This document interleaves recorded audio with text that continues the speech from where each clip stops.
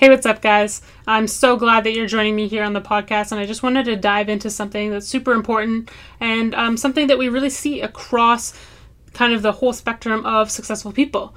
And this is just something that is a major key to success, and we're going to go into why it's hard to build, how you can actually build it yourself. So we all like to talk about emotional intelligence. I think this is pretty common, especially in the workplace. It's becoming a new hot topic, with families, friends, just in general conversation, because we're realizing that IQ is not the only thing, and that EQ is actually extremely valuable to build if you want to be a successful person.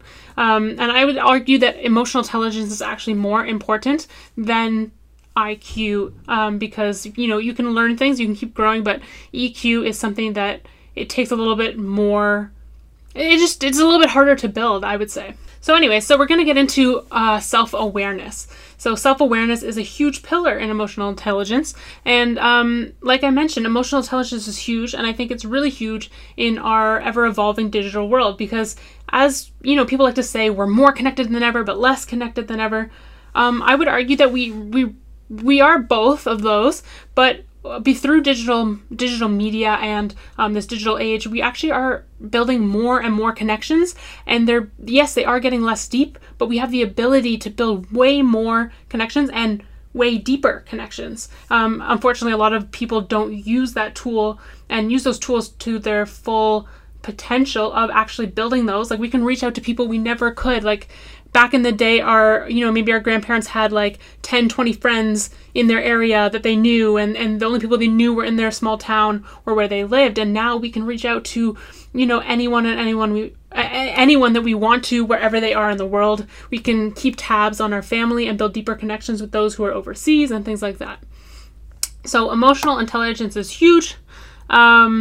Especially when it comes to success, I think we have to have a really solid grasp on who we are, like who are we as humans and as leaders, what builds us, and what motivates ourselves, or what motivates us to do what we do, and that converts into how we can motivate others. So we really need to have a solid grasp on ourselves and be able to read ourselves so that we can then read and understand other people, which is really a driving factor of success, is understanding other people.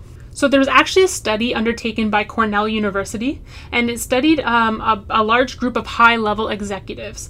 And what they came up with, or what their conclusion of this whole study was that self-awareness was the strongest predictor, like the number one strongest predictor of success. And that includes like monetary and just workplace and career success.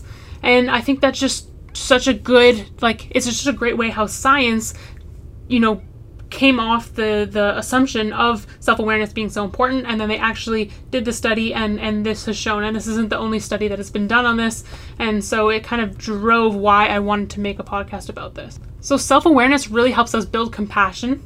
I think it helps us understand others, because if we don't understand ourselves, then how can we really be expected to understand others well? Especially if we think we understand ourselves well and we don't, then we're going to really think that we understand others well and don't, and make some really critical mistakes based on that. Self-awareness helps us, become more accepting and be a better friend, athlete, coach, leader, business person, whatever that may be. So if there's anything that's a really great investment of time, and that really will have solid ROI in your life, is to invest in becoming more self-aware. And this is something that you hear a lot of top entrepreneurs and speakers and successful people talk about is, don't do everything I say or everything I do, just replicate how self-aware I am. And I think that is so true. Like, when I talk about things, like, there are certain habits that I like to do, and there are certain things that drive me, certain things that I view as success or balance, and they're totally different than what you view as that. And if you try to follow what I am because you're not self-aware and you're like, okay, that's what I need to be doing, you're not going to be happy with it. And the same goes if I try to follow what, I see this successful person doing, or someone else, or anything, and it's not what I know is, true to myself as being successful, then it's not going to lead to a happy life, which is truly what I think is success. Now, building self-awareness is not easy. It is a tough challenge, and it does take us a lot of time. It's why, growing up as kids, we bounce around from idea to idea. We are easily, not easily, I don't want to use the word manipulated, but we are easily persuaded into doing things, peer pressure and things like that, because we haven't developed the maturity and the self-awareness to be really true to ourselves and know exactly who we are and what we want. And one thing to realize about that is that that's ever changing. That's always changing. And so that's something also to be self-aware about. So it's also very difficult because calming down and being present and like actually just being quiet and listening to yourself, diving into yourself, it's not easy. It's very difficult. And chances are you're going to find some things that maybe you don't like, or maybe it's tough to face. But that's just part of building that self-awareness so that we can control our reactions. And mindfulness is something that we can kind of throw into this whole thing of self-awareness. Like, the world is so go, go, go, and we're very stimulated by the external world that it can be really hard to just sit back and like view our internal selves and our reactions to that external world. It's hard to not be like, be fully present on the outside and just dive deep into presence on the inside. So something else that makes it very difficult to build self-awareness is cognitive bias. Now, cognitive bias is something that's going to tell us that we are very self-aware and we are great at everything we do when perhaps we're not so much. And vice versa, it could tell us that, we know nothing and we are nothing and we are being a terrible friend and this and that, when that's not true also. So cognitive bias is, I took a lot of critical thinking courses and some psychology courses in school. And it's something that we really learned deeply about, especially when it came to, it came into ethics, came into communication, all types of things. And this is one thing that really we need to get over when it comes to building success or building self-awareness or any of those kind of things, is getting rid of our cognitive bias. So just cognitive bias in general makes it very hard to get an accurate reading and understanding of ourselves, as well as other people and just our surroundings in general. For example, if we have the deep belief that we are a great friend, for example, and it might not actually be true, everything we do, we're like, wow, I'm such a great friend, I'm giving so much. But in reality, maybe you're not. It's very possible that you're not. I don't want that to seem harsh, but if we don't actually get the feedback from the other person or see all the perspectives, then our cognitive bias is going to say that, yeah, we're this and move on and who cares, don't think deeper about it. And additionally, cognitive bias, we'll be reading a book about being a good friend and we'll just think, yeah, I do this, because you already think that you're a good friend. Like, for example, if you're listening to this now and you already think that you're very self-aware, you're going to say, I already do this. And, maybe you do, which is amazing, great. But I think if we go into everything just thinking, let's learn from this and let's just absorb this information, and then afterwards we can review and be like, do I do this or do I not? And kind of take it in stride, then that's much better than going in being like, I already do this, I have nothing more to learn from this. So another danger with cognitive bias is actually coming up with ideas for a business is something that we can really relate back into the difficulties of cognitive bias and how that actually harms us. And I actually was just talking to someone recently and they were upset with me about kind of being really harsh on their business ideas. And I was like, don't let that don't let that take away from you coming up with new ideas. Like, I love that you're creating ideas. However, we need to have someone who's, not being a yes person and actually just being like, these are the struggles that you might face. This is the other perspectives that could happen with this business and why it might not be the best idea. And, I don't think there's any successful business idea that's become a big success that there weren't people early on who said it might not be. And it's important to have those people saying it might not be so that you can reflect on that and say, okay, how am I going to overcome this challenge of, some people who might not jump on board with this business right away, or why people might not buy and things like that. And I think something that really built this for me since a young age was just coming up with more ideas and failing and learning from that failure. Like, since I was 10 years old, I kept journals with business idea upon business idea, and I just would go on and on and on. I probably had like 10,000 business ideas, and all of them, probably when I wrote them down, I thought were amazing. And then I started being like, okay, I'm gonna write down every idea, whether I think it's amazing or not, so that I just build the signals in my brain to get over the cognitive bias and think of all the reasons why it won't work. So I want to be able to write a business idea down and get as quick to this is not a good idea as possible to move on to the next one. Or at least know all the struggles I'm going to face so that I can really see, okay, you know what? This still actually could work and be really great, and then pursue it. Let's get back to the real roots of how you can build self-awareness. And there are a few really great tips that I've found online and through my own research on self-awareness that I want to share with you guys. And so one of them is to spend more time alone. I think it's so important that we spend some of our time alone, not always surrounded by people and external stimulus, and to really dive into ourselves. And now we can get into mindfulness and meditation and things like this. These things are really great tools, but essentially just spending time alone and really being with your thoughts and diving into them is something that can really help us build self-awareness. When we're surrounded by people, we can get easily manipulated into thinking like, okay, we're like this person. This is exactly who we have to be. And maybe that's not who you are. You got to sit back and relax and be like, no, these are my skills and weaknesses. This is truly like what I know about myself and how I know I react and how I can help improve that. Another thing that we can do is take a course or read a book. And maybe even just listen to podcasts just like this. Like learning more about the world and everything external really helps you then take it and dive internally. Like I find I read a lot of books where I think, I know this already. But the process of reading it and then relating it into my own life and taking those things that I see or hear or read about and actually like assessing it back and hearing other people's stories is how I learn.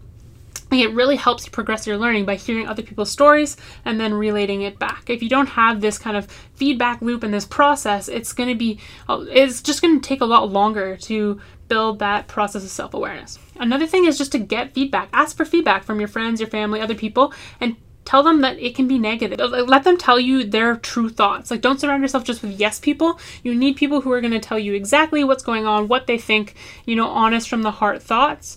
And be willing to kind of suffer through the process of taking negative feedback.